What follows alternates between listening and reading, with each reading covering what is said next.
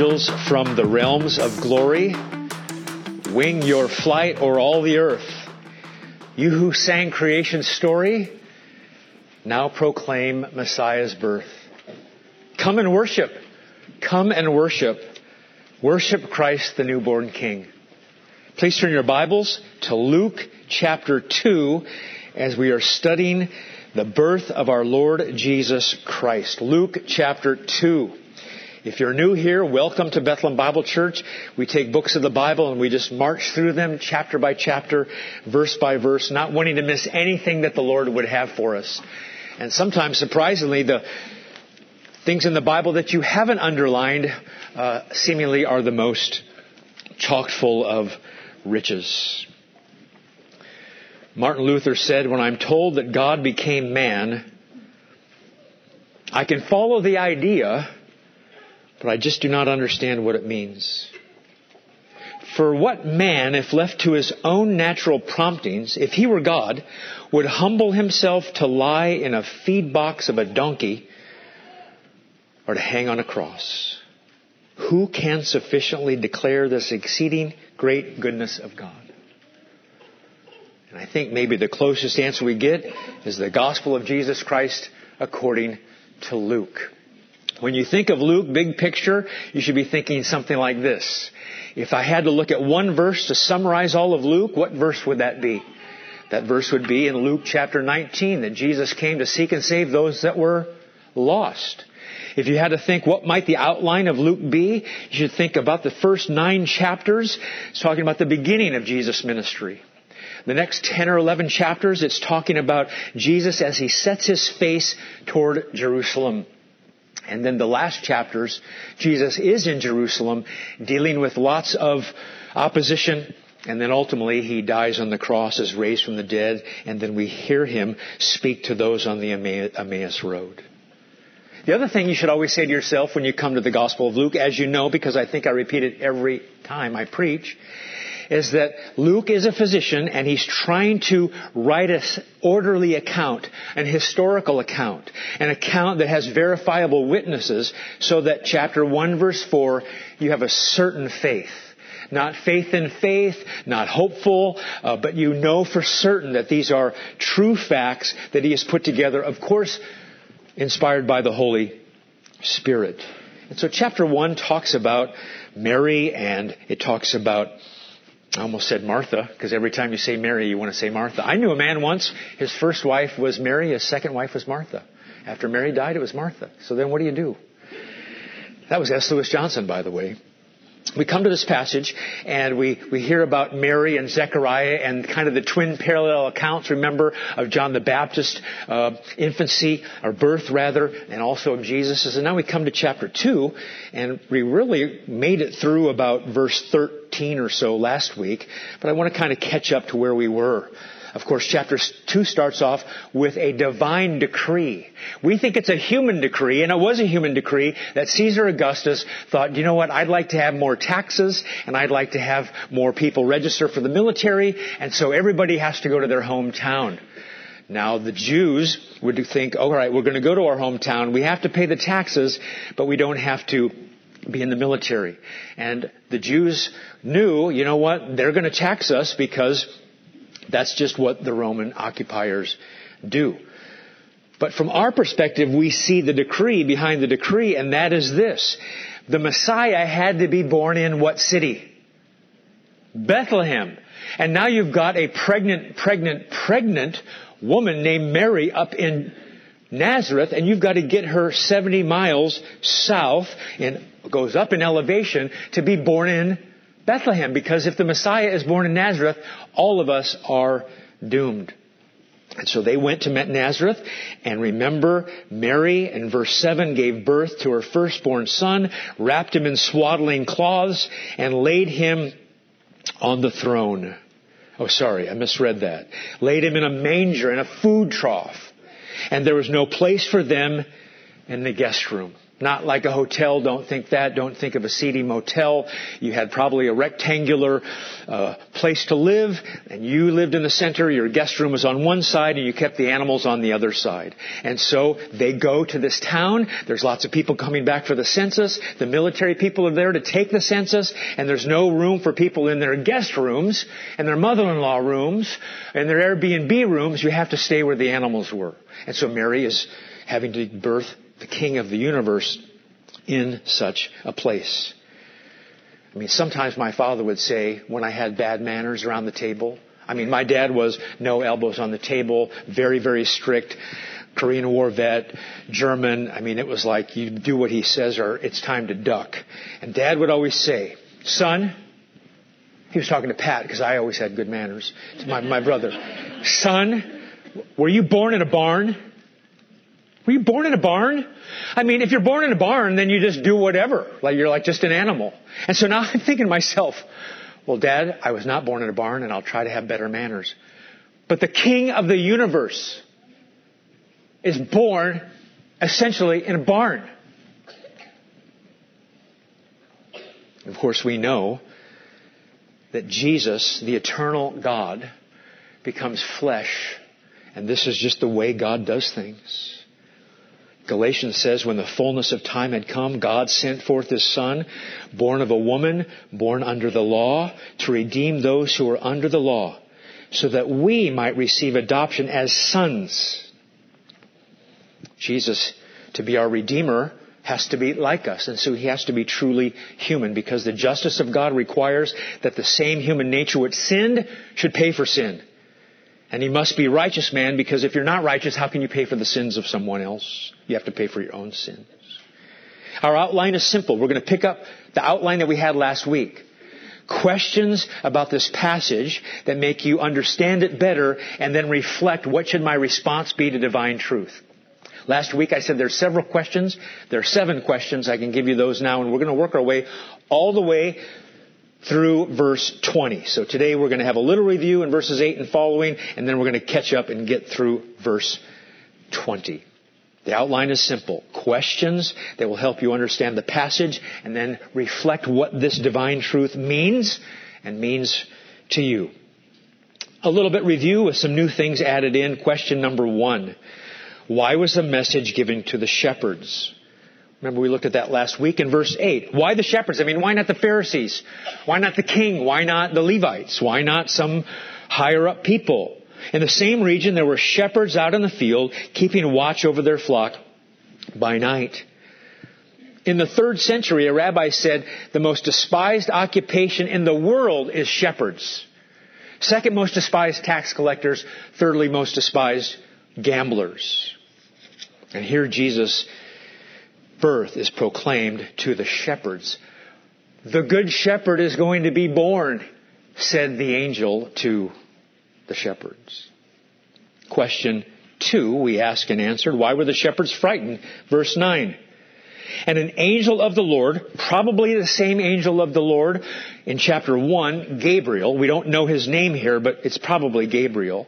He appeared to them. That's the language of visions and opening your eyes, and something from heaven has come down.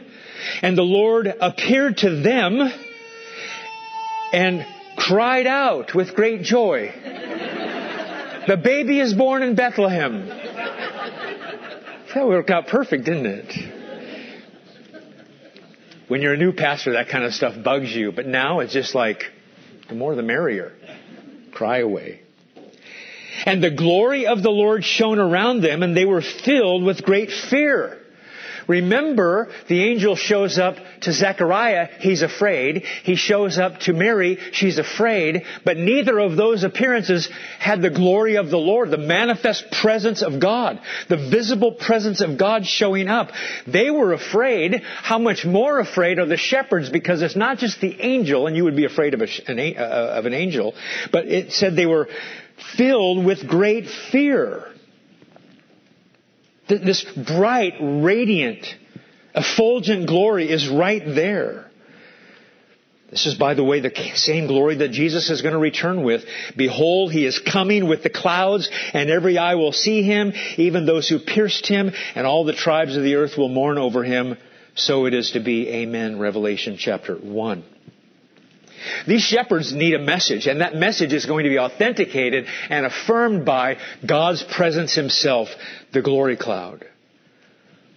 They're going to know it's certainly God. I've thought to myself over the years when I've had surgeries, or I'm reminding other people with surgeries, I could probably remind Michael and even Lisa this week. If you're a Christian and you have a surgery, you are going to wake up to bright lights one way or the other. Right?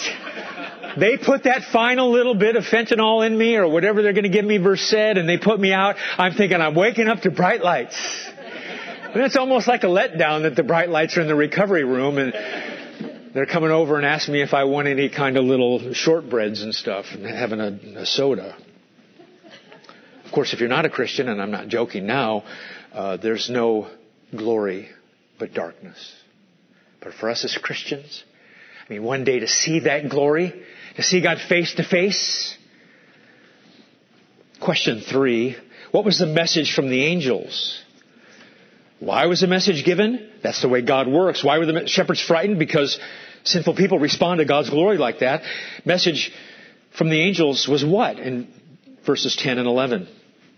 It's good news is what it is. And the angel said to them, in essence, I know you had mega fear, but now I'm going to give you mega joy. Fear not, for behold, I bring you good news of great joy that will be for all the people. For unto you this day is born in the city of David, who is Christ the Lord.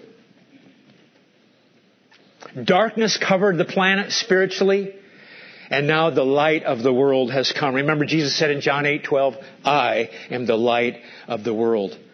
The way for pardon, the way for peace, the way for no more types and shadows in the Old Testament, flickers and glimmers of what the Messiah might be like. But no, now the Messiah is born. And so there's good tidings.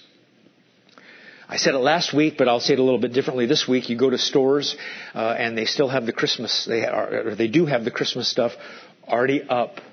So I want you to just kind of redeem that. Next time you go to a store and you see Christmas stuff up, I just want you to say to yourself, they must have listened to Pastor Mike's sermon about Christmas. They probably were listening through the internet, through YouTube. What God has done in Christ Jesus is the gospel of great joy. And why is it great joy? Because our greatest problem, as I prayed earlier, is we're sinners and we need to be forgiven. It's not our health, it's not our finances. The greatest issue is we are sinners and we need a Savior. And here comes the Savior finally after all these centuries. The kingdom of God, Romans says, is not a matter of eating and drinking, but of righteousness and peace and joy in the Holy Spirit. Paul said in a jail, rejoice always in the Lord. And again I say rejoice. And I could say to you, rejoice in the Lord always because of His birth. And again I say rejoice. Side note, I didn't say last week, do you know what the text says for all the people? That's a definite article, the people. It's talking about Jews. And certainly there's more than Jews, because later on we're going to look in chapter 2 and there's going to be in verse 32 a light for revelation for the Gentiles.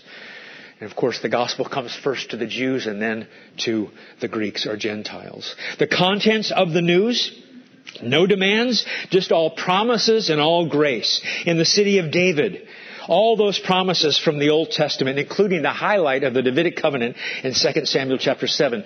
Promise fulfilled, promise fulfilled, promise fulfilled through the line of David. This is the 6th time, I think, Luke mentions David's name. Probably 30 years ago, there was something called the Promise Keepers, and it was a men's group, and we were given 7 more laws to try to keep, as if the 10 written in the Bible were not enough. And we are supposed to be promise keepers. And left to ourselves, of course, we're promise breakers. And finally, there's a promise keeper here. Promised long ago. Davidic kingdom. Davidic covenant. Now, one thing I don't want you to miss, because every word in the Bible is important. For unto you is born this day. If you're an underliner, you should underline this day. You think, that's not a big deal, this day. Did you know when you see those words, this day, or particularly today in the Gospel of Luke, he is saying the Messiah is come. You should be thinking to yourself, fulfillment of the divine plan of God. You should be thinking it's the dawning of a new era, the Messianic era. Jesus said in Luke 4, today this scripture has been fulfilled in your hearing. Luke 5, they said after Jesus did things, we have seen extraordinary things today. How about this? Jesus came to the place, he looked up and said to Zacchaeus in the tree, Zacchaeus, hurry and come down, for I must stay at your house today. Jesus said to him, today salvation has come to this house, since he is also a son of Abraham. And you hear that language even in 2 Corinthians chapter 6. And if you're not a Christian, I say to you, today is the day of salvation. The Messianic hopes and truths have arrived, and you need to believe. And then Jesus is described as Savior, Christ, and Lord. He's the Old Testament Savior. He's Christ, the Anointed One. He's my Savior, your Savior. He's my Messiah, your Messiah. And He is also Lord. And when you think of Lord, you say to yourself, King, Sovereign, Controller of the universe. That's true of Jesus. But that's not the focus here. The focus is, in chapter 1, Lord has been used 16 times of God. And now there's a baby born in a manger, and that baby is God. He's Yahweh. That's what the whole focus here. God Himself appearing in the flesh. To call this baby Lord is to call Him Yahweh, the second person of the Trinity. Well, there are some people that deny the incarnation. I don't know if you know that or not. Of course, we don't deny the incarnation around here. I'm always fascinated by 1 John. Did you know 1 John tells you something to not believe? The Bible says don't believe something. Here's what it says. Beloved, do not believe every spirit, but test the spirits to see whether they are from God. For many false prophets have gone out into the world. By this you know the Spirit of Christ. Every spirit that confesses that Jesus Christ has come in the flesh is from God. It's hard to believe. It's hard to put your mind around. Paul says in 1 Timothy, it's the mystery of godliness. That Jesus was manifest in the flesh. He existed before He was born, and the Word becomes flesh. That is a hard concept to get your mind around. But what we dare not do is to say we deny it, we suppress it, we don't want to believe that. He's manifest in the flesh. And He has to be truly man to save us. By the way, the angels proclaim Jesus. And if you're a Sunday school teacher, a mom, a dad, a preacher, or an evangelist, or anything like that, including whatever time you open the Bible, the angels have enough sense to proclaim the Lord Jesus. I think that's a pretty good model for us. They understand the proclamation of the good news of the Lord Jesus. If you want to know what the center of all the Bible is, it's the Lord Jesus. It's not a bunch of how-tos, although law is important, but it's about the Lord Jesus. Sinclair Ferguson said, we need to return to true preaching to the heart, rooted in the principle of grace, focused on the Lord Jesus Christ. Then people will say about our ministry, not merely, he was an expository preacher, he was practical. Instead, they will say, he preached Christ to me. And that's what we're after, whether we're evangelist or not, whether we're Bible teachers or not, whether you're a mom or dad or something else, we preach Christ Jesus. As the creeds say, for us and for our salvation, He came down from heaven and became incarnate by the Holy Spirit and the Virgin Mary and was made human. Question 4. This will be a fast one. I just put it here to make what was implicit explicit. Is there any law in the good news? Is there any law in the good news? The answer is no. Law is good, but you don't have to do anything in order to be saved. You have to believe and you have to trust. God saves sinners. God saves the ungodly. And the advice is not clean up your life. The advice is not do religious things. The advice is not get rid of your sheep so you can keep the Sabbath on Saturday. The advice isn't advice at all, because advice is law. It's a proclamation. Number 5, and this is a little bit more newer information. down in verse 12. Do you see how gracious the Lord is? That's my question. Question 5. Do you see how gracious the Lord is? Okay, let's say you're the shepherds, you're out, it's dark, you're told by the angel, Jesus is born, and he's in Bethlehem, go. There's a lot of people there. So if you had to go find a baby someplace in West Boylston, there's the baby, he's a Messiah, you go find him. What would you do? Well, I don't know. You drive down to the brown rice and start looking around? I don't know, just like house by house by house. And here, the graciousness of God, He gives them, through the angel, a sign. This will be a sign for you. Here's what you'll look for. I'm going to help you out. You'll find a baby. Well, there's probably lots of babies. Wrapped in swaddling clothes. You wrap them all in swaddling clothes. And lying in a manger. How do we know where the right child is going to be? How do we know when we find a baby? I mean, do we look for a pretty baby? They're certainly looking for a boy baby. They know the Messiah is going to be a boy. And I thought, isn't that kind of the Lord to give the sign? And it's so helpful because it would otherwise kind of sound so absurd unless it was from the glory cloud where the angels are in a manger. I also find it fascinating. They're not told, well, you know what, by the way, when you get there, make sure you sit down and have a good talk with Mary. Make sure you find the godliest lady in town. Her name's Mary. You can sit and talk with her and learn. No, it's all about the Lord Jesus. You go find Lord Savior Christ. He'll be in a manger. Philippians 2. Jesus emptied himself by taking the form of a servant, being born in the likeness of men, and being found in human form. By the way, he was found in human form by the shepherds, but that means more than that. He humbled himself by becoming obedient to the point of death, even death on a cross. This is called incarnation. You try to find the baby, and he's going to be the God-man, and he's going to be in the manger. The incarnation. Do you know what incarnation even means? If you break up the words. Enfleshment. Carne, flesh. At the risk of maybe crossing the line a little bit, I'll quote Chuck Swindoll.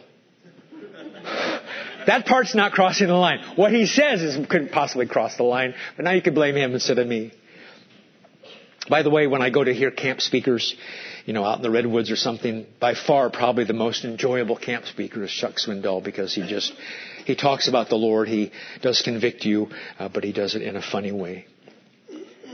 Swindoll, since I'm a chili lover, I sometimes describe the incarnation by saying Jesus was God con carne.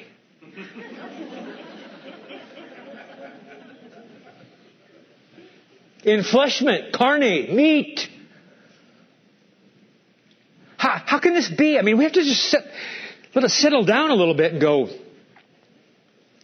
okay, the God-man, the eternal, glorious Son, manger, barn, animals, humiliation, humbling. I mean, if I was running the universe, I'd say, okay, shepherds, here's what you do. You go find a 5-star, you go find, what's the best hotel you ever stayed at? Ritz-Carlton. You go find the Ritz-Carlton, and you go find a baby wrapped in gold and purple. And you go find, he's laying in some kind of, some kind of marble thing. No, it's none of that.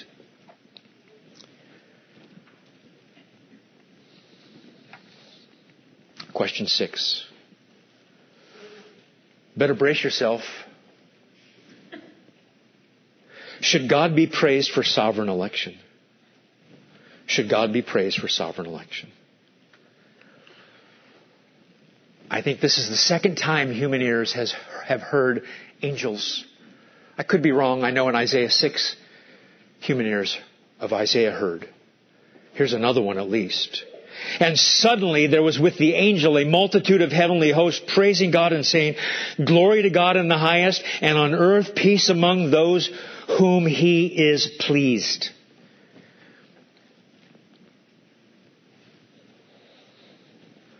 I don't know how to describe this. There's one angel and a glory cloud, and there's mega fear. Don't be afraid now. Now it's like the curtain goes up. Do you know angels exist? Do you know angels are invisible? Do you know there's angels probably in this room? We can't see the third dimension, kind of the spiritual world. And so the angels were always there, and now to confirm and to be witnesses and to do some other things we'll talk about in a minute. The curtain goes up, and now the invisible becomes visible. And I'm pretty much thankful that the shepherds were thinking, you know what? We're glad the host of heaven doesn't show up first. It's one that shows up first. And a host of heaven, you can't count a host. Host is a military term of a big unit, of a big brigade, of a bunch of people. Army language. And the armies of the Lord now are seen. And now they're praising God and saying, what must that have been like? Suddenly, it says. That's used when something happens. That's amazing that God did. And Saul is on his way to Damascus to persecute the church. Suddenly, the glory of the Lord Jesus shows up. That's the same kind of language. The army are a band of angels. And what do they say? If you get bogged down in, well, you know what, when I read this passage, don't ever say that angels sing. The angels only say. Well, I could talk to you a little bit about that, but that's not the point. Please, if your whole thing is stuck on, well, angels never sing, they only say. You've missed it. It's what the angels say. It's the lyrics that matter. And out of everybody in the universe, who are the first people, the first things to praise? It was these angels. And what do they say? Let's break it down. Glory to God in the highest. Now, can you imagine that? How does God get glory? Well, we don't give Him glory and make Him more glorious. We recognize His glory and for who He is. I wonder if God received glory when He created the world. Answer? Did He? Of course, God creates the world and He gets glory. You can even go outside and in a fallen world, you can stand at Niagara Falls or the Grand Canyon or to see a sunrise or a sunset and you just go, wow, to God be the glory. You make creation and you get glory. And you think, where would be, out of all the things that God has done, I don't know, making Adam, giving promises. What's the highest glory that's ever been given to God? It is for the incarnation and the birth of the God-man. Do you see it? Glory to God in the highest. Redemption of people gets the most glory. And of course, then we're redeemed. We then give God glory as well. Out of anything that can give God glory, this gives Him the most glory. I think of 1 Corinthians chapter 10, verse 31, whether you eat or drink or whatever you do, do all to the what? That's good that you do it, but that has nothing to compare with this. This is my beloved Son in whom I am well pleased. He receives all the glory. He receives all the focus. The angels are all focused on them. Not Mary, not Joseph, not anyone else. It is the Son of God. Glory, glory, glory. And that's kind of from the divine perspective. And now we move to the human perspective. Do you see it? Verse 14. And on earth, peace. Let's just stop there. Hey, I thought Caesar Augustus gave peace. He's the one that gave Roman peace, Pax Romana. He's the Prince of Peace on earth, this Caesar Augustus. Of course he's not. And he can't give peace with God. Right? Romans chapter 5, verse 1. We're justified and we have peace with God. No longer enemies, but friend. And no king on the universe, no Caesar, no leader can give us internal peace. That's a fruit of having objective peace with God. In Christ Jesus, Ephesians 2 says, you who were once far off have been brought near by the blood of Christ. For He Himself is our peace, who has made us both one and broken down in His flesh the dividing wall of hostility by abolishing the law of commandments expressed in ordinances. Reminds me of Jesus when He said to the woman, your faith has saved you. Go in peace. He raises the girl from the dead and he says to her, daughter, your faith has made you well. Go in peace. Now, here's the rub. Who gets the peace?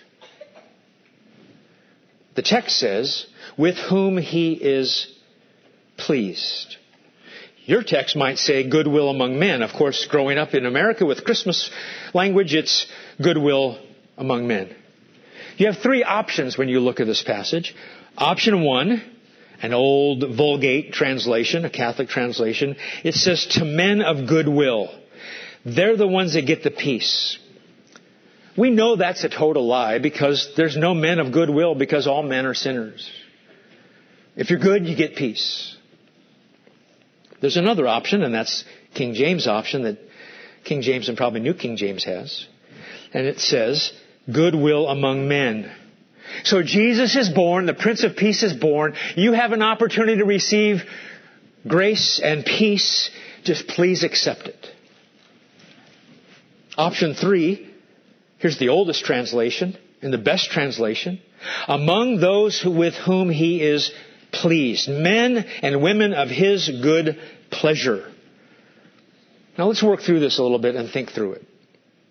True or false? You don't have to say it out loud, just in your mind. When it comes to people, when we think about salvation, true or false, you earn your salvation. False. You have to buy your salvation. False. You have to inherit your salvation. False. You get saved by doing good works. False. You get saved by doing good deeds. False. You get saved by being good. False. You get saved by being better than someone else. False. Do you know salvation? Salvation peace belongs to those that God decides to give it to. If you can't earn it and you still get it, by the way, salvation is all of grace and it's a gift. It's a gift of God. It's not a reward. It's not good works. Did you know Jesus said in this gospel, the gospel of Luke, in chapter 12, fear not, little flock, for it is your Father's good pleasure to give you the kingdom. Not everybody the kingdom, but to you. God is sovereign and he does what he wants. Keep your finger here and I want you to turn over to Matthew chapter 11, please, as we're just working through this. Who gets the favor of God? Do you earn the favor of God? Is God's favor to everyone and you just simply have to accept it? Or is God sovereign and to whom he gives favor? God is not pleased with us being good or doing good. God is sovereign. The Father has a right to choose the bride for the Son. And so what we have to do is we have to go through passages like this because I'm telling you what, sovereign election is a pride crusher. People deny election for several reasons. They're ignorant to what the Scriptures teach. They're prideful. Or they don't understand how bad Adam's fall was in depravity. Because if it's completely a fall and he can't do anything to help himself, he's going to need to be rescued by God's sovereign pleasure.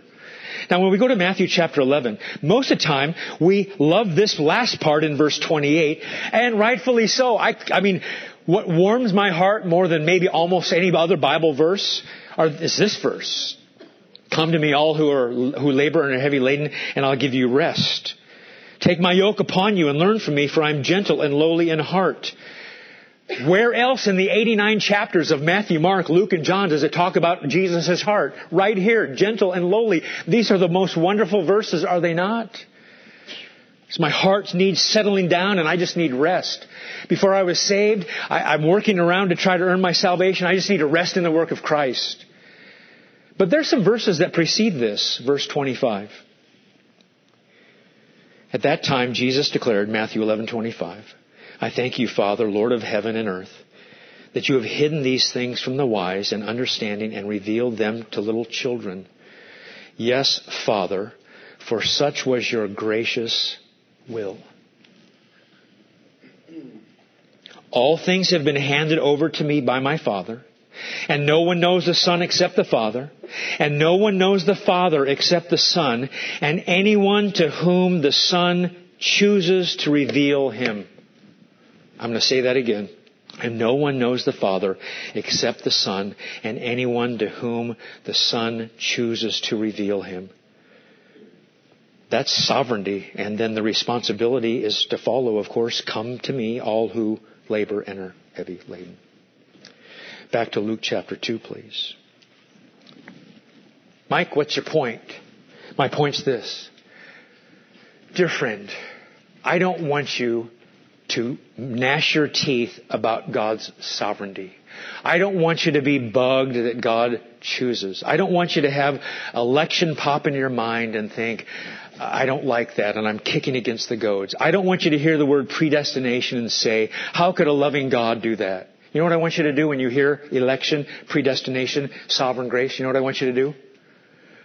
I want you to act like the angels and say, glory to God in the highest.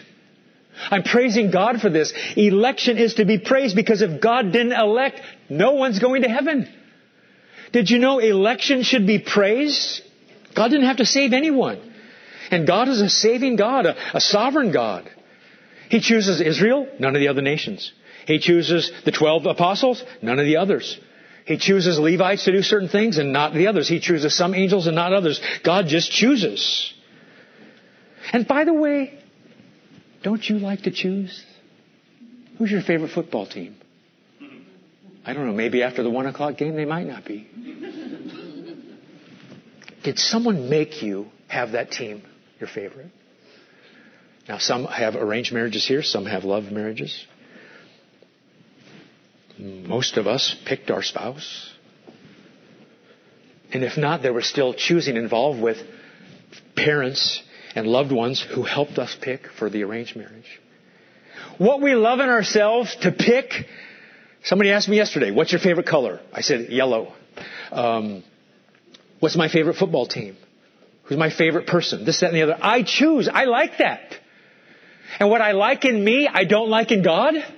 We've been made like God's image. We're image bearers of God. God's a choosing God. He's more than that, but He's a choosing God. And guess what? That's why you like to choose. Did you know in Ephesians chapter 1, Paul talks about election? And it's the same response as the angels. Blessed be the God and Father of our Lord Jesus Christ, who has blessed us in Christ with every spiritual blessing in the heavenly places, even as He chose us in Him before the foundation of the world, that we should be holy and blameless before Him. In love, He predestined us for adoption to Himself as sons through Jesus Christ, according to the purpose of His will, not ours. And what's the response? Don't miss it. To the praise of His glorious grace. To the praise of His glorious grace. If you're a Christian, you ought to sit down sometime regularly and say, I can't believe you chose me. Like the old lady said who was talking to a famous pastor. I'm glad he chose me because I never would have chosen him. The only reason you're a Christian is because you're a highly favored one, and you should praise God for that. No one can come to me, Jesus said, unless the Father who sent me what? Draws him. Forget the singing or saying. I want you to realize this is praise for sovereign election. This is your only hope for evangelism. It's the only hope for you to get saved. Is election. And God did not make a mistake by putting election in the Bible. Well, we don't really talk about election in church because, it's not really democratic. God's a king. He's not a president. Well, we don't really talk about election because it's not practical. It's not practical. Can you believe God chose you? I've probably said it 50 times in my life and from this pulpit. Why was I only engaged to Kim for 30 days? Because I paid a big dowry for that. Looking back, I didn't want her to know all about me because there's a lot of things that would make someone say, I don't. Honey, will you marry me? No, I won't. So you quit getting married. That's what you do. You pick a girl who keeps her word and you quit getting married. 34 years later. God knew every sin you'd ever commit. God knew every sin you'd ever commit and will commit. And He said, I love you. I love you. You can think about the first time somebody ever said, I love you. Maybe it's your mom, maybe it's your dad, and then another person. I mean, I always taught my son Luke, I don't know if he kept my advice or not, but the advice was never say I love you to a girl until you say the next sentence, will you marry me? I love you. There's a lot in here to hate. I mean, I might dress up okay, but the God of the universe loves me, and He had His eternal Son in the sweet fellowship of the triune God in eternity, and they decide to show their glory, I'm going to go rescue people. He didn't have to rescue anyone. He could have rescued everyone, but He decided to rescue some. And your response ought to be, if you're a Christian, praise God from whom all blessings flow. It should not be, I'm mad at it and I don't like it, and what if my loved one isn't elect? No, no, and no. If you think that way, may I just kindly say to you, you ought to repent. You ought to just give in, and when you give in to God's election, you give up your pride. It is a pride killer.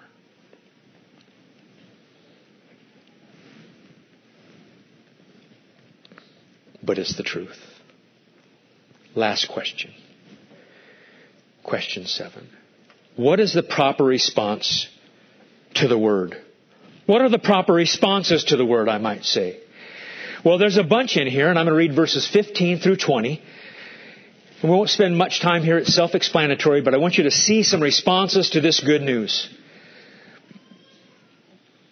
When the angels went away, verse 15, from them into heaven, the shepherds said to one another, let us go over to Bethlehem and see this thing that has happened, which the Lord has made known to us. And they went with haste and found Mary and Joseph and a baby lying in a manger. And when they saw it, they made known the saying that had been told them concerning the child. And all who heard it wondered at what the shepherds told them. But Mary treasured all these things, pondering them in her heart. And the shepherds returned, glorifying and praising God for all that had been heard and seen as had been told them. Oh, it's got so many responses.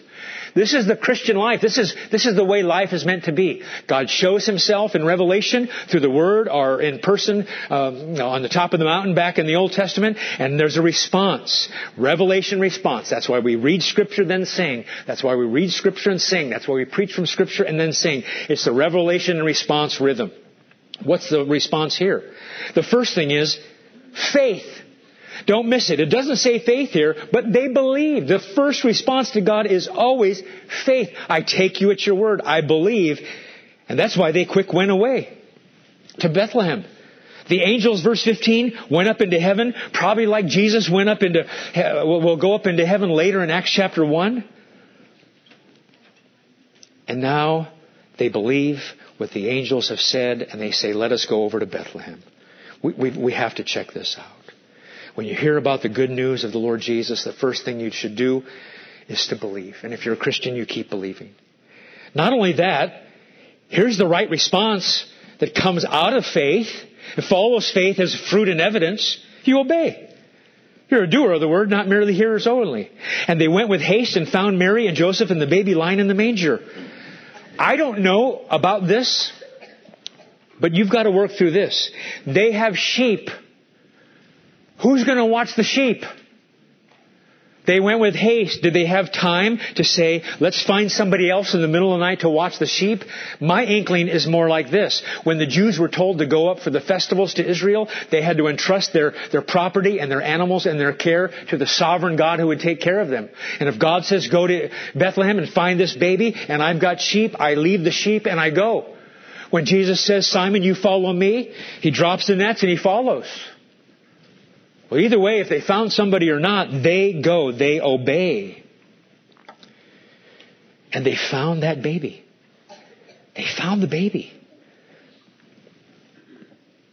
And there's a response to that. Not only belief, not only obedience, but wonder. And when they saw it, they made known what had been saying. I'm so excited about it, I can't talk. They made known the saying that had been told them concerning this child. And all who heard it wondered at what the shepherds told them. Hey, wait a second. You can't even give me testimony in court, shepherds. But you can here. Veiled in flesh, the Godhead see. Hail the incarnate deity. They're wondering. They're marveling. It's a surprise. It's unbelievable. And not only that, here's another response. You can think when you hear the word preached, you say, I believe it. I want to obey it. The wonder of it all. And also now what does Mary do? I mean, she's known about this for 9 months. They're just hearing about it. But Mary, here's a good response to the word, treasured all these things, pondering them in her heart.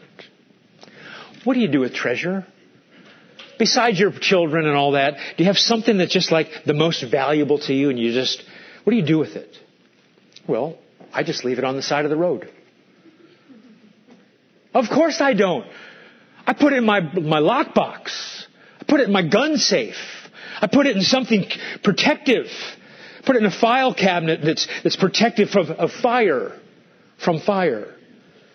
She's storing it up in her heart. She's thinking. She's had 9 months to think through this. And the shepherds, they hear and they go. Mary hears and she thinks. She ponders. She's rolling it over in her mind. That's literally what pondering means. May I suggest to you that this is the kind of response to God's Word that all of us need to have, yet we all struggle with something like this. I'm not a legalist, but this is a thief most of the time. And I stand convicted with you. We need time. We need to think. Christianity is a thinking religion. Mary, thinking, pondering, rolling over, thinking, meditating. That's Psalm 1:1, by the way, and following. When the psalmist says, I'm repeating the words over and over because I'm ruminating, I'm meditating, and over, I'm pondering and thinking. That's why if you're on your way home in the car and you've got children, if the dad's around, the dad should be saying, let's grade Pastor Abendroth today. No, they should say, it's kind of, you go home and you have roast pastor every Sunday. I know how that works. I have roast pastor more than you do. Children, what did we learn today about Jesus? What did we learn about our own sin? What did we learn from the passage today? Helping your children mull it over. You get around the dinner table. Tell me one thing at lunch that you learned from the sermon today. Trying to get them plugged in. That assumes that they're here and listening because they should be. This is a good response. Treasuring them, storing them, protecting them. What does the psalmist say? What you do with God's Word. You hide it in your heart so that you might not sin against God. And we see that happening right here. Treasured means over and over, imperfect tense. Just thinking. And then last response, and we finish here, is praise. These are all good responses to what God has done. Faith has to start, but all these others are evidences. And the shepherds returned, glorifying and praising God for all that they had seen, as it had been told them. The real worshipers were not the Pharisees. The real worshipers were not the scribes, not the Sadducees. It was the shepherds. What they had heard and seen. The Messiah has come. John Calvin said, if the cradle of Christ had such an effect upon them as to make them rise from the stable and the manger to heaven, how much more powerful ought the death and resurrection of Christ be to us? Are you a complainer or a praiser? Our kids used to listen to some songs, some Christian songs, and I remember the one was, Kim might have to help me, I'm trying to remember, I'm a little praiser, how does it go again? I'm a little praiser, I'm a Holy Ghost raiser or something like that. I mean, it's Pentecostal, but I love Pentecostals. I'm trying to make my grandson a Pentecostal because when we would always say to our kids, praise the Lord when they were one, they had to put their hands up. And so I'm trying to teach Amos to be one as well. We'll see how that works. The Christian life is we stop doing one thing and then we do the other. Because who we are in Christ, we're united with Christ, and we're able to do it. And so if we put off bitterness and we want to be forgiving people, if we stop telling lies and we tell the truth, if we stop stealing and work, wouldn't it make sense? You think, well, I just complain all the time about everything. I'm going to start praising God. I'm going to start praising God. When I meet people at church, after church, before church, I'm just going to say, by the way, before we get into this other stuff, I just have to tell you how God has been so good to me this week. Yeah, I have 8 hours of surgery tomorrow, but God has been so good to me. He's always been faithful.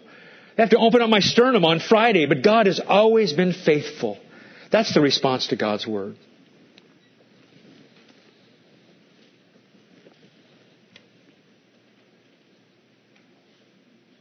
Another response to God's Word is singing. So take your hymnals, and we are going to sing a Christmas song. But it's not a Christmas song necessarily. It's a song about the Incarnation. Tim, come and lead us. Inside your bulletin is the extended version of this song, Angels from the Realm of Glory. And I want us to sing a lot of these verses because there's one that sounds like this. Sinners wrung with true repentance, doomed for guilt to endless pains. Justice now revokes the sentence. Mercy calls you, break your chains. And so stand please, we're going to sing the extended version of Angels from the Realms of Glory to help us be reminded about what we've just learned in the passage and our response.